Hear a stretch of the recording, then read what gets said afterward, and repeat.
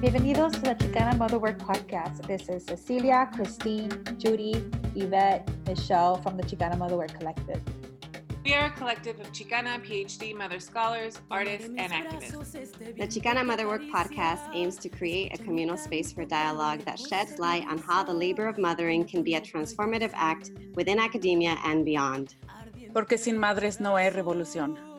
Chicana Motherwork is intergenerational. Chicana Motherwork means carving space. Chicana Motherwork means healing ourselves. Chicana Motherwork is an imaginary. Chicana Motherwork makes our labor visible. Our labor is our prayer. Our mothering is our offering.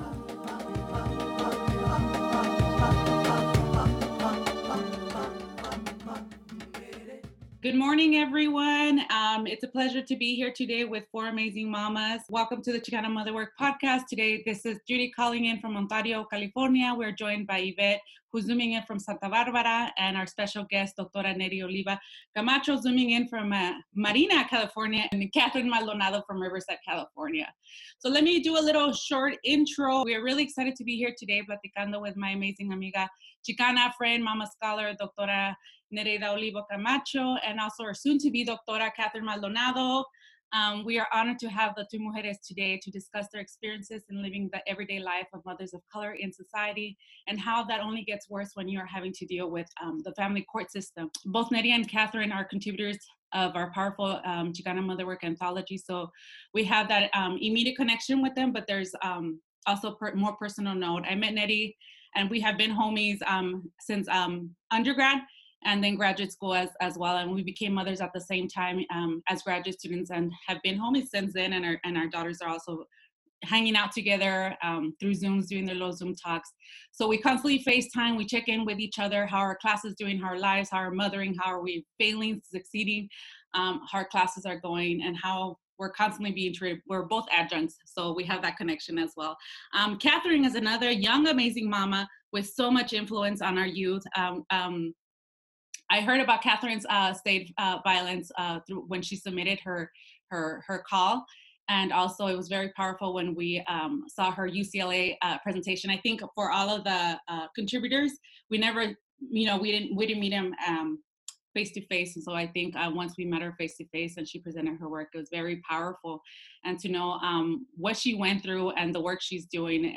So we decided to do this podcast. We've been wanting to do it. So today's podcast is about Chicana mamas dealing with the family court system, and we have a few questions for them, and they're going to share their experience and some knowledge and how they're sort of navigating and surviving this.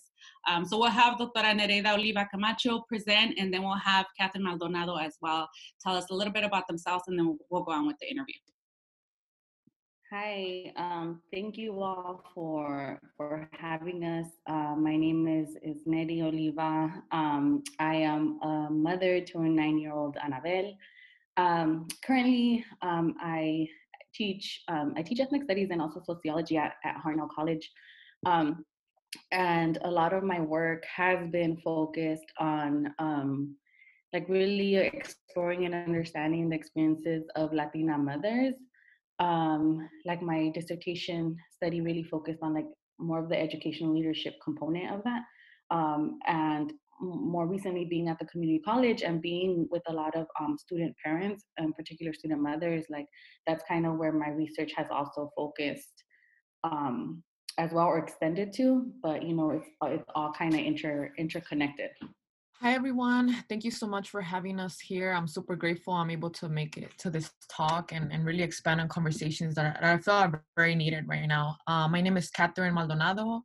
I'm a mama of 3 little boys, my 9-year-old Benito, my 6-year-old Ricardo, and my almost 4-year-old Damian. So I've navigated higher education with my kids all throughout.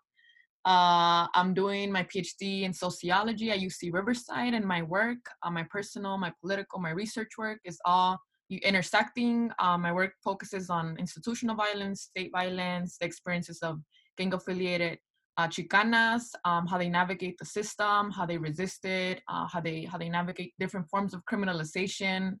And I'm expanding on that for dissertation work, also how it impacts mental health. And so that's part of my research, but also in my personal and more activist oriented work, I also do like trauma informed workshops, things of that, so that it can all connect to like my research as well, to give back to the community. So that's a little bit about me. Thank you so much for both of you for being here, taking the time to talk to us about your work and what you're going through personally and how it can help other moms that are going through the similar, scenarios, or, giving them heads up and supporting them. So we want to do quick check-ins with you all. So how are you doing, especially with the news? We were talking about this prior to setting up, how heavy it is for us, for our children to talk about it. Facing it, and how we're doing. So how's everyone? I'm doing well. Very fortunate to be able to be home, to stay home, to work from home, and so there's a lot of things going on, but I think overall we're doing good, and taking it day by day with whatever comes. Yeah, I think we're doing okay. We take it on some days, we take it one day at a time. Other days it's an hour at a time, right? Like sometimes I can't structure the entire day the way I for it. So I'm like, you know what, it's okay. Like we can just go an hour at a time, and if I had to structure, we don't have to do it. We can just go outside and play all day. Like that's how we've been rolling since they started, because I'm alone with them all the time. It's just me. I'm away from family with the 3 kids. I feel like some days my entire day goes up in cleaning, cooking, playing with them, and that's what I can do. So I'm just trying to understand that this is this is what's gonna be going on, and trying to insert my work somewhere in there. So we've been getting involved in some rallies, so that's helping us stay grounded in terms of the justice work that we're doing. And also getting them involved is helping us deal with a lot of the coming up that keeps overwhelming us. So that's how we're doing. Just some days an hour at a time. That's how it is. And this is Yvette. I think we're doing well. The past few days have been rough, and I think that's just because there's so much going on with everything in Minnesota, anti-Black violence, and having to, feeling like we all have that responsibility to talk to our kids about race, racism, violence, about death, about the conversations that Black folks shouldn't just be having with their kids, we should have with our kids. And so that's what's been hard, is just feeling that rage and that the sadness on behalf of our fellow Black brothers and sisters, and then feeling like there's only so much you can do, like having folks ask, like, what are you going to do? Are you going to donate to the ACLU? Are you going to have more conversations? You're going to go to rallies? Like, what can you do? And that's been hard, because sometimes it feels like, what is enough to do. So we're doing okay, I think. But I realize that we come from like that space of privilege of like being able to shut down social media when it becomes too much. So just trying to do the best that I can to do my part, and whatever it is that I can handle. So that's where we are. Yes, I think it's a little bit of everyone. Same here. I take it. Some days are more successful. Some days are real chill. Like we're just not gonna do it. Some days we just kind of talk about what's going on in the news, and the next day we feel drained. So I was telling Yvette that I was trying to talk to my kids about racism and what's going on in the news, and how do you talk to them about that when you also tell them like, follow, like in terms of when you cross the street, make sure you look both ways, but then you're seeing them going the opposite direction. And so it throws off what I tell them, because I'm like, well, they're speaking out. This is what protest is about, and so how do you tell? So it's confusing for them in a sense, where it's like, you told us we can't, cross the streets, or you don't walk on the freeways, but then it's bigger than that. Right. And so I feel like a lot of times it's a lot for them to take in. But I mean, they absorb everything, and they're listening, and they're hearing our conversations that we're having. As Yvette was saying, as adults, we have these conversations with each other. So they're listening. It's a lot, but it's much needed. And so that's where I'm at too. So, but thank you all for sharing. We're going to go ahead and start with the interview questions that we have for you. So I wanted to start off by asking both of you, what is your experience with the state violence family court system? How did your children end up becoming part of the court system rulings?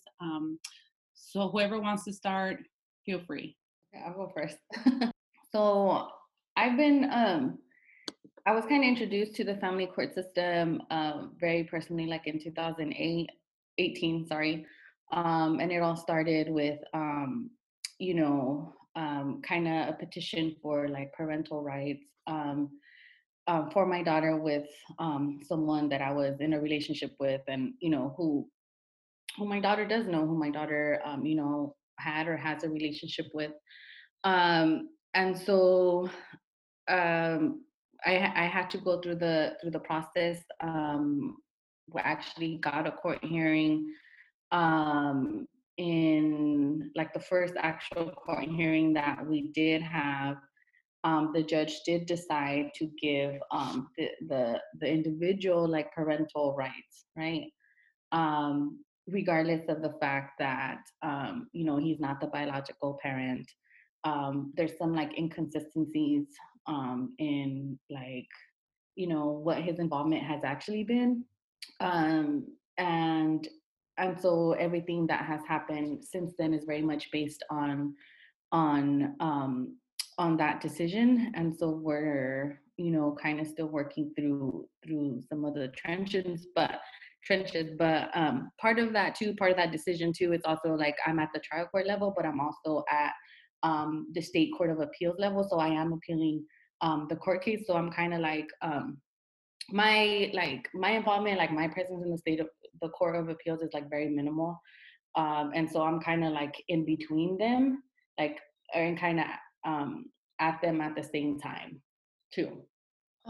Yeah, for me, about state violence and my involvement, it's been really my entire life. I've been navigating the court system my entire life in different branches of it, right? And then I guess I want to set some context to what, when we talk about state violence here, for listeners who are tuning in and trying to understand what we refer to as state violence. First of all, is I grab from different sociologists, anthropologists, to get an understanding, a conceptual understanding of what it is. And for me, it's that direct harm, right? Like that it's violence that may not be physical, but it's harmful, right? It's violence that happens gradual over time and space, like Nixon talks about, or Cecilia Menjivar talks about violence that cannot be reduced to individuals. That gender violence is intersected with other forms of state violence, right? It's violence that is normalized, that distracts us, that is distracted by physical forms of violence. And so when I think about state violence, I think about violence from institutional actors that have harmed myself and my family, right? So that's just a little bit of context on what we're referring to when we think about that. My experience has been in several cases. I had a case as an undergrad, which is what I wrote about in the chapter with the child welfare system. That case was my son had an accident with the plancha, like many of us have when we're young, right? We have an accident with the plancha, and that was that took us to get a huge child welfare case where my kids were removed. My kids were placed on a fast track for adoption, and so I had to fight really hard to keep them with me. And from that experience, I learned a lot. I learned a lot of the harm that it causes. My observations, even while being in the court, interacting with social workers, the decisions judges make, just so much, right? And the harm it caused to my family, my kids. My kids ended up in the foster care, the hospital where they take all the kids who are removed in LA County. They weren't given water, food. We had like 1 hour visitations. It was just super, super traumatic, right? And I wrote it in the chapter as a method of healing for myself, because I wanted to put on paper what it was like to navigate that, but also to call out, particularly the child welfare system, which is what I navigated, right? So that was a case as an undergrad. Fortunately, it was closed, and I kept custody of my kids. But given that, we're as mothers of color, we're in constant danger of catching cases. I argue that because our race, class, and gender, and then other identities make us more vulnerable to catch cases. And so for me, in graduate school, I went through the family court again for divorce, and that ended up just pausing because their father was incarcerated. So that case is sort of on pause. And then again, I went through another more CPS cases that I caught for domestic violence cases, right? And that's something that again, it changed my life completely, and I'm still processing it. I hope to write about it to again call out what happened to me and my kids in the process, right? Because the first things that social workers said were, you already know how this goes. If you don't want your kids taken away, you know what to do. And that's the first thing they said when they walked in my house again with UCPD, with Riverside Police, you know. And so for me, that triggered a lot of the traumas that I went through for my first case.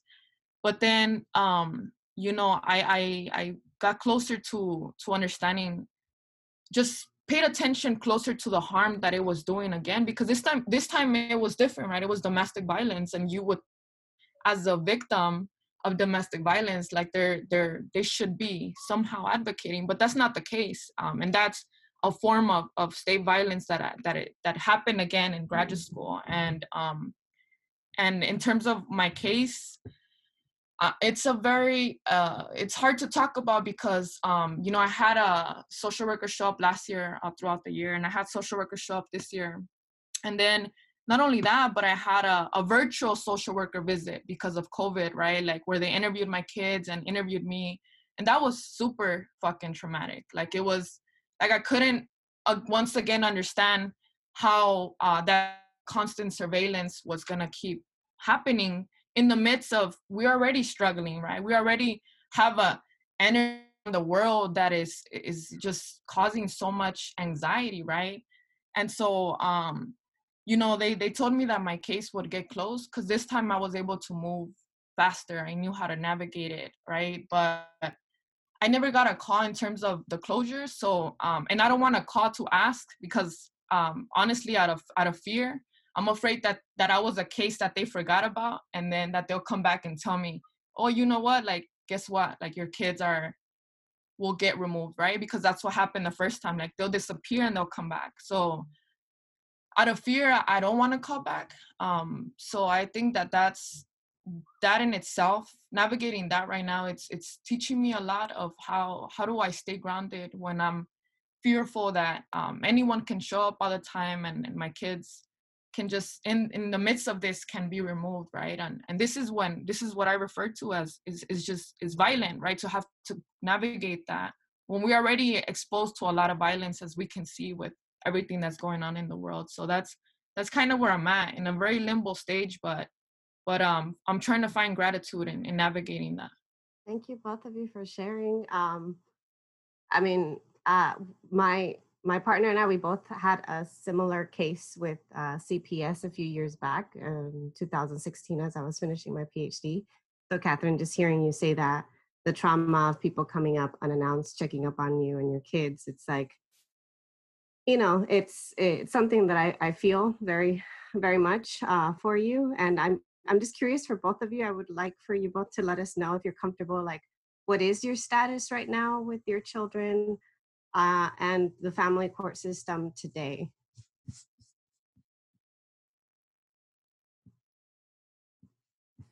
As of right now, the way that, like I mentioned, like I'm, you know, the decision has been made. I am waiting on the appeal. However, um, it's like it's written. The court order is written. Like, I have like full custody and everything for a year, and so that is done with the idea that, like, kind of on hold. Depending on where the appeal moves, right? But however, because of COVID, I don't know.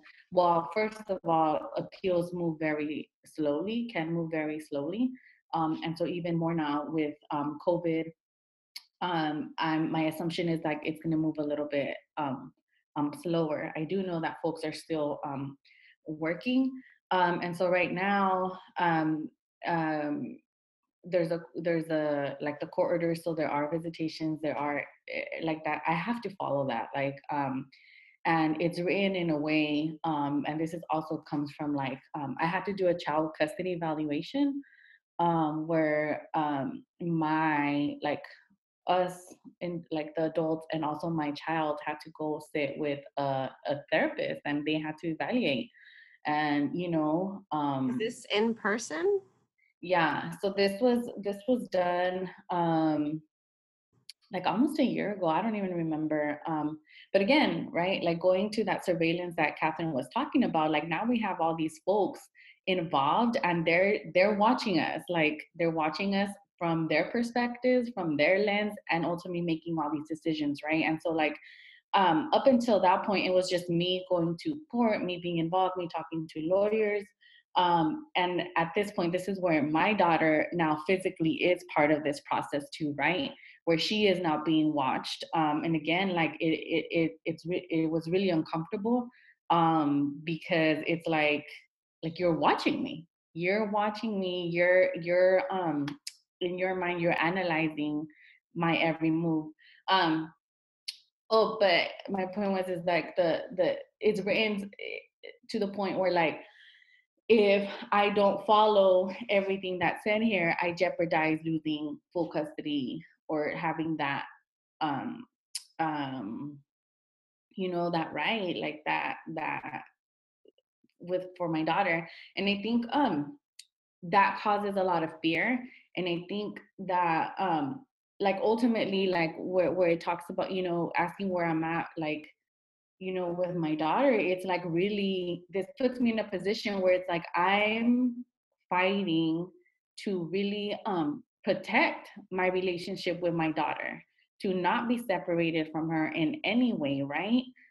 Because the state now is saying like, no, this is how it's going to be. And then so it's like there's a legality component to it, but there's also like that much more personal that is often dismissed when we're having these conversations, in terms of like why are people resist. It's like, I'm trying to keep this relationship, like I don't want it to be interrupted or disrupted because you feel that that is the best thing for us.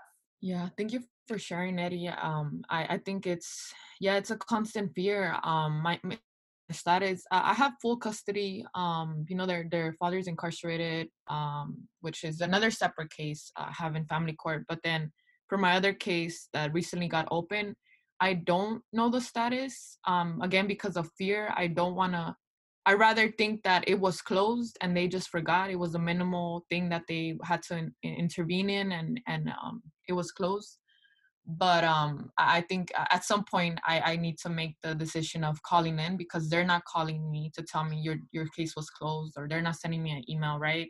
So again, it's that Oh, sorry to interrupt. I was just wondering, how did you find out that the previous case was closed? Last year they told me. So the case from last year, yeah. So I told them, send me an email, like I want written documentation that it's closed, after filing for everything I had to do, taking classes, everything that I had to do again to keep custody. And We just got a letter, so I was wondering, like, how do people get notified? Because we got a letter in the mail. Nobody ever told us anything. And so I'm curious, like, do they ever tell you? Do they just send paperwork? Or, in some cases, like you said, they don't say anything at all.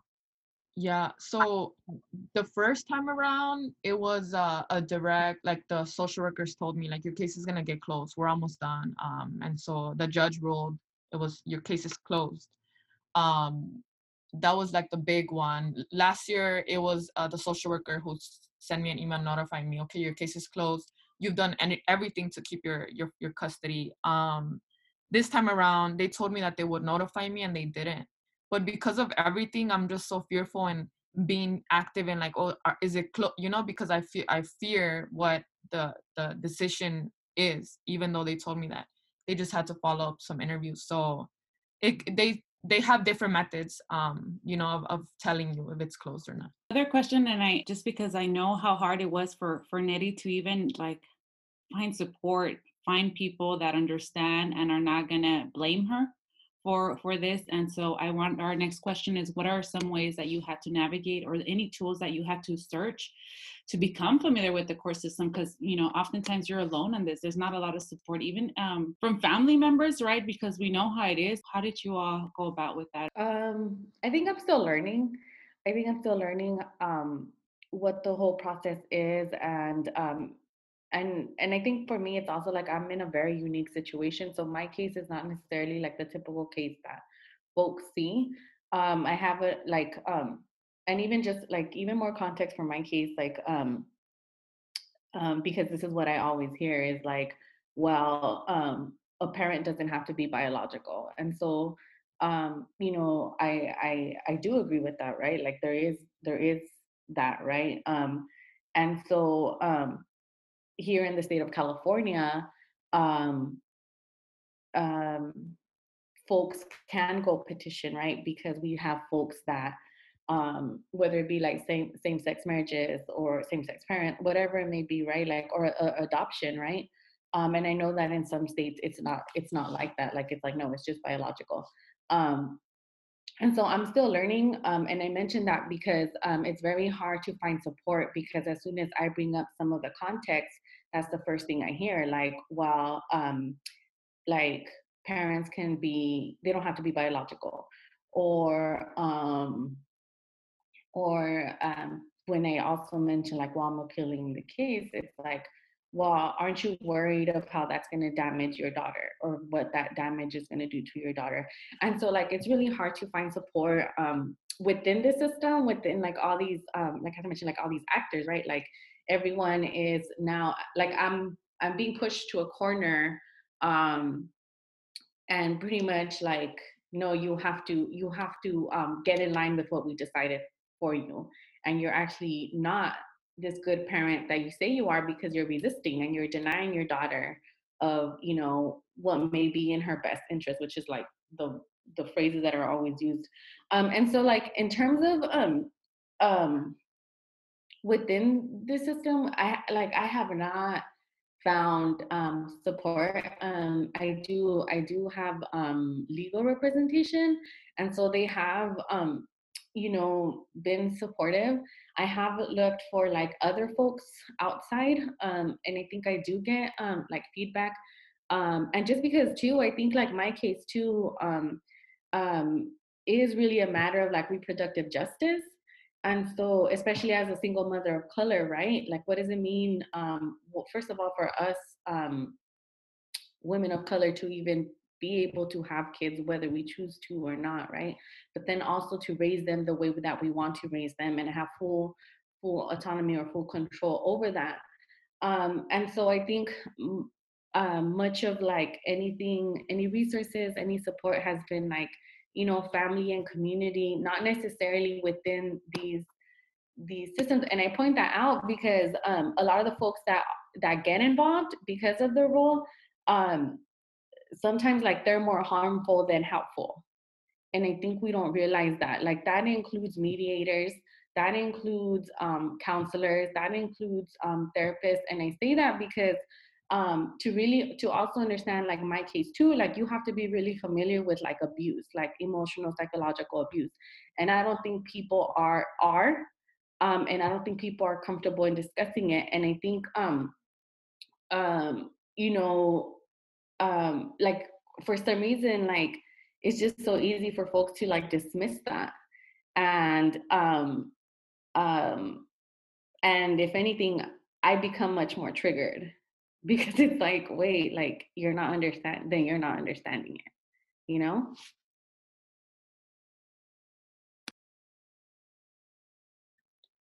Yeah, in terms of tools, similar to Nettie, like there's definitely a lack of support within the system, and for me personally, I just don't trust anyone in there, anyone from social workers to judges to PDs to anybody in there. So I had to forcefully engage with them, but I had to find my tools outside. So it was hitting up my homegirls who've been through all these cases. It was through my own research that I learned a lot of how people navigate and have to step away from institutional support and find it underground, right? Like how do you find it within community? And for folks who've navigated these cases, what did you do? What did you not do? What did you say, right?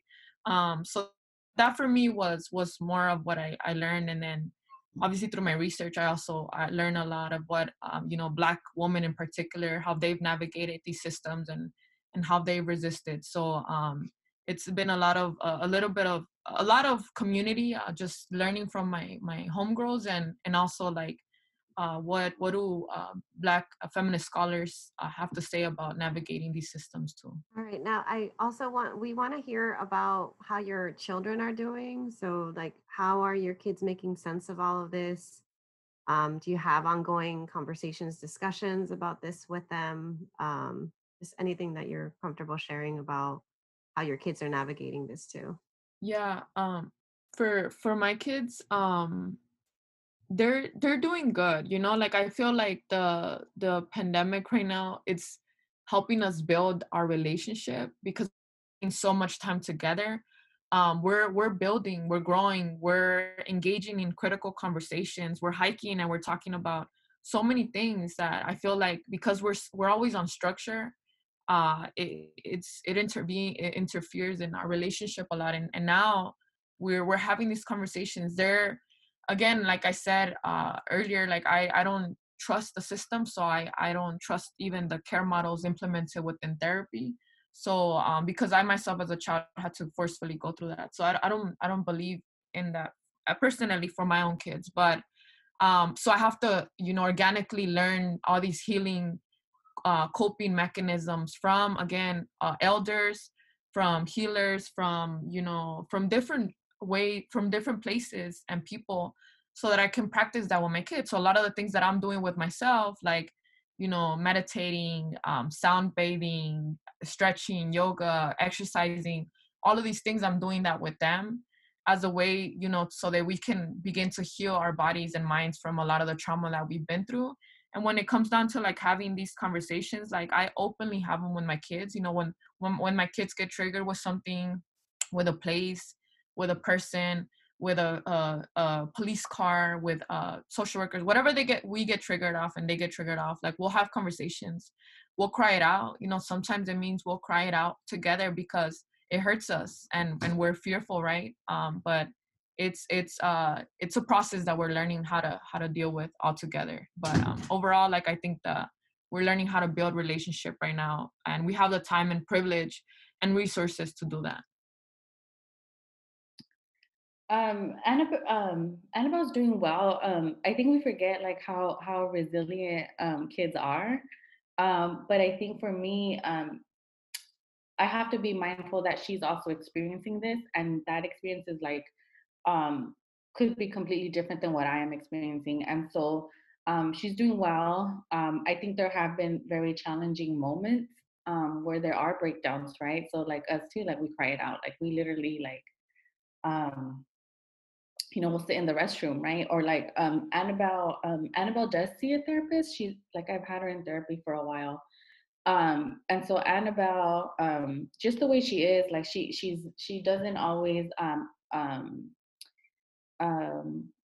verbally like communicate what she's feeling, but like I know her and I could like I know it, you know. So it's me just kind of talking to her.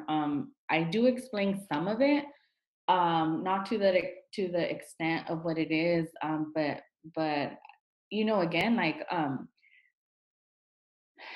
I don't know if right now she's able to understand fully what is going on. I have a feeling that when she's older, it's when she's gonna like understand it a little bit better and like talk about it and be like, oh yeah, like, you know, things like that. But I think too, right, like being home, I'm able to spend that much more time with her, like just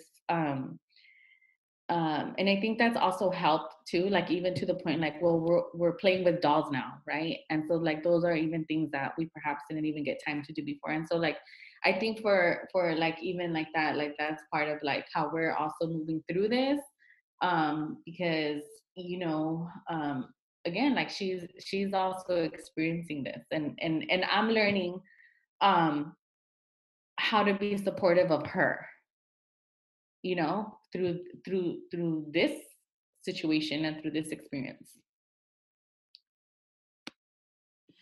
Thank you both. I think I had a sort of follow-up question to that. I think, Catherine, you talked about how you don't trust anybody that talks to your children. So I think because they're, you know, they're forced to talk to them. How do you explain it? Do you prep them up prior to talking to like a therapist, let's say, for example?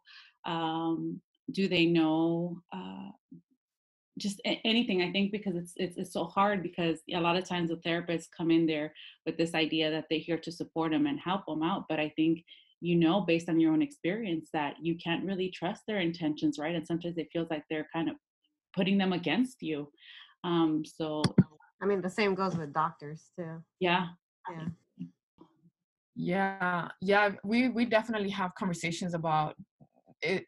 Unfortunately, like the times that it's been very like they just pop up, it is just like, well, you say your truths, your truths as what you experience, what you see, you say your truths, right? And I that's something they have clear, like speak what you experience. But you're right, like folks can flip things, like, and it's unfortunate. But for the times where we are prepped, where folks are gonna show up, then I do have conversations. Have conversations about, what's how much of our personal life can you share? Because my kids can talk. They can say so much, and then I feel like folks are looking for something to feed into the case of removal and separation of family. Like that's what they're looking for. And so I feel like for my oldest, like he understands what they're here for. Like they call them family police, the social workers and anyone that has to do with that, they call them family police. And so they know that they're not here for a good thing. And I've had conversations with my oldest about why and how. He's like, how is it possible, and all these things, right? But I definitely have conversation with all of them together, and then each of them, because each of their ages require different things. Yeah. And so I've had to learn how to do that prep work before, after, right? There's also the after of what happens post interviews. There's a lot that comes with that. Yes, it's as if you become like the post therapist prior to them actually talking to one, right? And that's hard. That's so hard. That takes a lot more work for you. And I think a lot of times they do. Children are honest, and they're gonna share, everything. And sometimes they're honest, but then sometimes they say things that just sound off or wrong. Yeah. Or things like my son, he sucks on his skin and gives himself like bruises, and I'm like, dude. Oh yeah. Bruises. People are gonna think I'm fucking you or something. Like anything that a kid does innocently, in many ways, can be interpreted the wrong way. Yeah, and it's scary.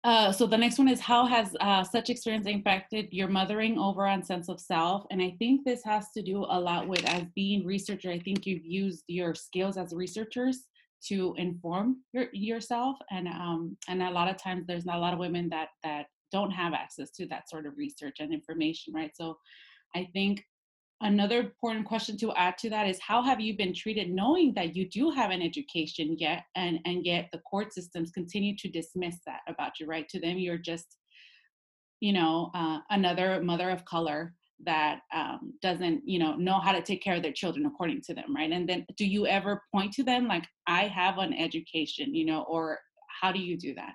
I think this whole experience, I think for me, like, being a single mother, like it was always, having to deal with the guilt, the self-doubt. But I think being in this situation, like, makes me that more like self-conscious about like anything, like, oh my God, if I do this, does this mean that they can use this against me? Or like, can they take me back into court? And so that's always in the back of my mind. And I think, I have to work through that, right? But like in terms of like my like overall, I would just say, like, not necessarily just mothering, but I say relationship with my daughter. I think um you know I think I'm more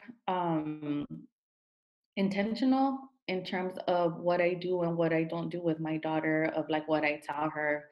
um um what is it that I want to teach her? What is it that like, that I want her to get out of this? And so like I have to, and then I also have to be like, find some gratitude in all this for whatever it may be, because it has pushed me to my limits. Like, I am being pushed to my limits. I have had to look like deep inside me, like I have, sometimes it feels like, ooh, like I have to be the strongest advocate that I have for myself and my daughter. And so from that, right, like you really know your strength, you really know, fuck anything that you're willing to do for your daughter, you know, for your kids, for yourself. Um, and so I think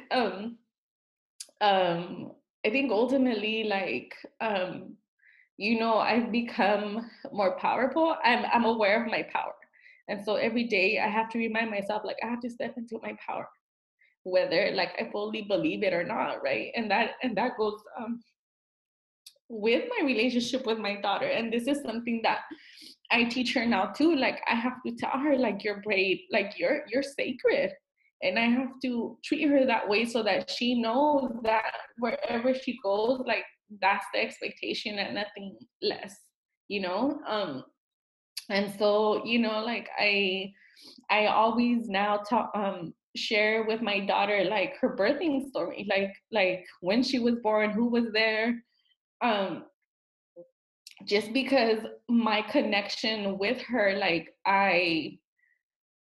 it's so much more like important to me now because it's being disrupted. So I'm fighting for that, you know? And so like I'm committed to this relationship like no other. Thank you for sharing your vulnerability. I think it's powerful. You know, there's power in vulnerability. For me, like on a personal note, like I woke up super early today because I knew the conversations we're gonna have are gonna be intense. For me, it's triggering, right? And so I had to do a lot of warning so that I can engage and open up about these things that are very painful, right? In terms of how it's impact my mothering, my relationship, definitely similar. You know, it's just strengthened my relationship with my kids, but also very hyper aware of a lot of things, from the way I talk to them, from how am I dealing with their emotions, from how I keep my home, because now I feel like my home always has to be clean. Like I'm afraid that it's ever like there's dishes or anything, because of, again, that fear of like if anyone shows up, like they can't. I always need to have a shitload of food in the refrigerator because I don't want them to, you know, like so many things that I feel like other people don't have to worry about. I'm worrying about what they're wearing, how they look, just constantly, because I'm afraid of that. So that's one aspect of it, like the hyper awareness. Um, in terms of my parenting, it's developing a stronger relationship in terms of how do I help them build an emotional strength and intelligence that allows them to navigate the suffering that we go through. And it's having conversations. It's a lot of times having conversations, and then sometimes revealing them through art, through music, you know, through play, through workout, and just connecting it back to like safety, healing, health, a lot of that. So that's a lot of what it's impacted, because definitely, you know, living, I think one of the worst things to navigate as a mom, as a woman, is having to wake up every day and feeling like it may be the last time you can connect with your kid in a way that you have like that power over that relationship. And I've learned to cope with it. Unfortunately, have to forcefully cope with it, because waking up like that every day, it just created, like Nettie said, you know, it pushed me to my limits, right? Like I got to a place where, you know, you lose control of yourself and your situation, and you feel like no one can help you and no one can understand, and you lack certain resources. But then again, that's why the work that I do, it fuels my work. It really fuels my work, because the anger and the pain, it funnels into my writing, into the research that I do, and to really call out how the system is perpetuating this pain. And so it's definitely connected, you know, how I'm parenting, but also how I'm doing the work. Earlier I was reading even like rereading Malcolm X's autobiography, and it took me back again where he said, we were state children, court words. He had the full say over us. A white man in charge of a black man's children. Nothing but legal modern slavery, however kindly intentioned, right? Like, there's folks been talking about this for a long time, and here we are having these conversations and having to practice different methods of resistance for our children as people of color, as mothers of color. And so it's definitely painful, and it impacts how I'm teaching my children, because I'm so aware of the little things that can impact them, because I don't want to pass that trauma. But then again, it's so much responsibility, because on some days I don't want to wash dishes, and then who's gonna wash them for me? Like, no one. And so it's a hard balance, but I try to, again, going back to gratitude, find places and people where I can grow with and be in a balanced state of mind, because otherwise, according to many of these therapists, I'd probably be diagnosed with everything in their list. We're getting close to wrapping up, so there's one more question for both of you. It's a two-part question. If you could just share one of the biggest challenges you've had to face, and then based on that, what kind of advice would you give to any other mom of color who's experiencing similar challenges with the court system or with facing institutional violence? I think my biggest challenge is really like accepting that this is what happened and all the emotions and everything that comes with it. So really working through like the shame and the guilt and everything else, because I think there's a lot of shame and all the silence, like in even having to be involved in any way with the courts, right? Especially like family court, it's like folks have various experiences. And so I think that has been my biggest challenge. But I think like even that is connected to everything else. Like even like how do I show up for myself while also showing up for my daughter? Because it like there has been days where I don't want to do anything. Like I just want to like lay in bed and cry or whatever it is, right? And so again, like keeping myself present or sane or whatever, like whatever it may be. So I think the emotions that come with it, that you don't even know what they are. Like I can't even name them sometimes. But I feel a certain way, and I'm angry and I'm sad and I'm happy, like all within 3 seconds, and all of that can change, and it goes back to like, wow, like this just happened, like this for real happened, and what can I do? And feeling like powerless, like, like that quote that you just read, Catherine, it's like, that's exactly what it sometimes feels like, and it is true, and I think it's very hard to deal with this, and also like me also being able to name it and articulate it and conceptualize it, right? And so it's like it's this rage that I also feel like, fuck, like this is for real happening, right? Like this is for real happening, and this is what it looks like, and like it's a rage, and it's also like like what keeps me moving forward. Like no, like I have to push myself, I have to so it's yeah, like that's what it is.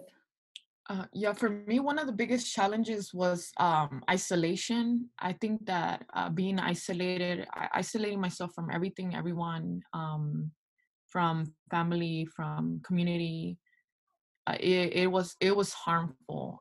It was very hard to overcome, because I tried dealing with everything on my own, trying to end the violence on my own, and that was hard, right? It got to extremes where my life was in danger, and so that was one of the biggest challenges.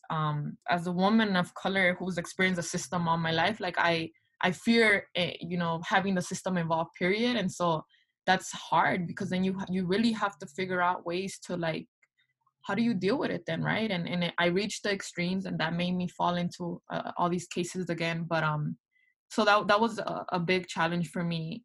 And in terms of given that, one of the biggest advice I would have is to know that you're not alone.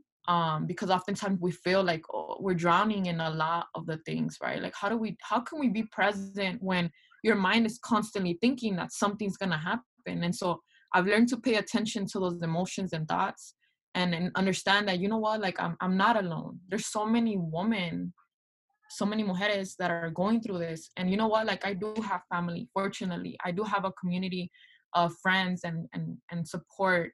And so reaching out is very, very important. I learned how to ask for help better. I now I'm like, shit, like I will hit you up, you know, I don't care. Like I'm if I'm going through it, I need to learn how to ask for help. And I think that's hard for us, who, you know, these things make us isolate ourselves, because there's so much stigma around navigating these systems, right? There's so much stigma around custody of children and all of that. Like, so I would say, another thing is to pay attention to your body. I think when we pay attention to our body and begin to care for it the way it deserves to be cared for, like it makes our just our mental strength, it increases that, right? Like how it's helped me to pay attention to my body and understand that I carry so much trauma, and that now I want to take care of it, and because when I take care of it, I can be there for others. And so with that, reach out, you know, I'm here for any type of support in terms of how to navigate the legality of things, and also how to begin to heal from these things or cope with them. Because given that I've been through it for so long, and I've pushed myself to develop these coping mechanisms so that I can not drown myself in the pain, but rather understand it, you know, look at it in the face, and then be there for my children and for my community who really, really need the support. Yes, thank you both. Oh my goodness, this is a good emotional roller coaster. Thank you for sharing. I think this is why I decided that it would be powerful to bring both of you in here, because I know your experiences are very different, but what your the violence is very much similar. What's happening to both of you, how your children are being taken away from you, and also being, you know, told that they're better caregivers than you are, has always been an insane thought to me. And so when I would hear Nettie talking to me about sharing how, you know, they allowed this person to take her daughter for a whole week, the thought to me was insane. I cannot believe the same person that was so toxic to you has now legal rights to your daughter, you know. And that to me was really hard to even try to understand. That I felt like, you need to talk about this. You need to bring it out to the world and let people know. Don't hold it to yourself, because it is very common for you to isolate yourself, because it's that shame and that blame that the court, you know, puts you in, where that's your fault. You put this on yourself, and now we have to pull your children and raise them because you don't know how to do that. And that is crazy. And I think that a lot of times, a lot of women are going through this, and a lot of times we don't talk about it. And it's always blaming the mothers for this, right? Whether it's because of, you're blamed because of the partner. Well, you know, why did you select this partner? It was your fault. And so, you know, it's all these things that keep on happening. It's always blaming the mother, as it is. We already taken so much, you know, work, and you're never at, you know, rest, right? Even when you feel like you're at home, you want to take a rest, you can't, because you don't know who's going to come in and just judge you, your parenting. So that was hard. So thank you too for sharing that. I want to be keep in mind the time, but I do acknowledge that this is hard conversations, and I hope that we continue this again, and then just kind of disrupting this idea of that you're in this on your own and you have to deal with it on your own, right? It's not like that. It shouldn't be like that. And I do hope that there folks that are listening to this can find the strength. I think you use very powerful words to let people know that you're not alone, and reach out and talk to people, and don't think that you're being judged. I think it's hard to ask for help, but it's very much needed. We have to ask for help. So thank you, both of you. It's a heavy morning on a Friday, but also, yeah, for our listeners, just quickly before you all go, if anybody wants to reach out to you, you know, I know, Catherine, you mentioned you're not alone. I'm sure there are folks out there who are going to listen to this and are going to relate. Is there a way for them to reach you? Yeah, I would say through my email. I don't know if it can be listed on the notes of the podcast, but it's KMALD004 at UCR. And for me, email is probably the best way. nereida.c.oliva@gmail.com, and I'm sure it would also be added. Yeah, we can definitely add it to our website and the notes for the episode. Thank you again so much, Dr. Neri Oliva, and soon to be Doctora Catherine. Woo, Catherine. We really appreciate you being open and honest, and hope to continue having these conversations. Thank you all for having us. Yes, thank you, and take care, everyone. Please don't forget to follow us on social media at Chicana Motherwork on Instagram and Facebook, and at Chicana Mothers on Twitter. And please rate our podcast so people like you can find us. Find us on iTunes, SoundCloud, and Spotify, or anywhere else you listen to podcasts. Thank Dr. Marta Gonzalez for giving us permission to use the music of Entre Mujeres Sirena for our intro, and Vagabundo from Quetzal for our outro. To purchase our book, you can order it through the University of Arizona Press. You could find the link on our website at chicanamotherwork.com. If you want to book us for events, email us at chicanamotherwork@gmail.com, or for any other questions or to engage with us, we look forward to hearing from you.